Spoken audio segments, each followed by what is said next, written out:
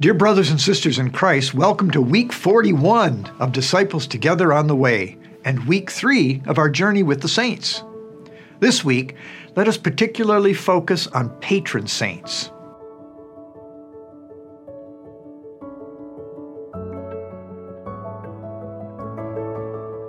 We are so blessed to have the saints in heaven praying for us. A patron saint is someone in heaven who intercedes for us, like a friend who prays for us here on earth, but who doesn't have imperfections and sin clogging up their communications.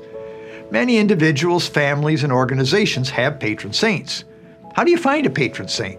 Many of us are given patron saints by our parents, who name us after specific saints.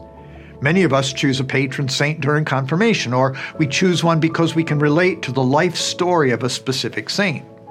My confirmation saint, for example, is Dominic Savio, the 19th century young Italian who was a close disciple of St. John Bosco. Sometimes a specific saint chooses us or our family. It's not uncommon for a person or family to have a saint who repeatedly pops up in prayer, family events, birthdays, devotionals, etc. So here's my challenge for this week. If you don't already have a patron saint for your household, then I encourage you to nominate one. Is there someone who exemplifies the goals of your household? Was he or she particularly generous, kind, or courageous?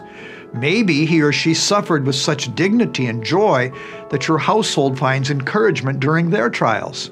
Of course, it is always best to turn to God and ask Him who He would like to nominate. The Lord knows your household best and can choose the best suited saint in heaven to intercede for you. If you are living with family members, try having a conversation about this with them.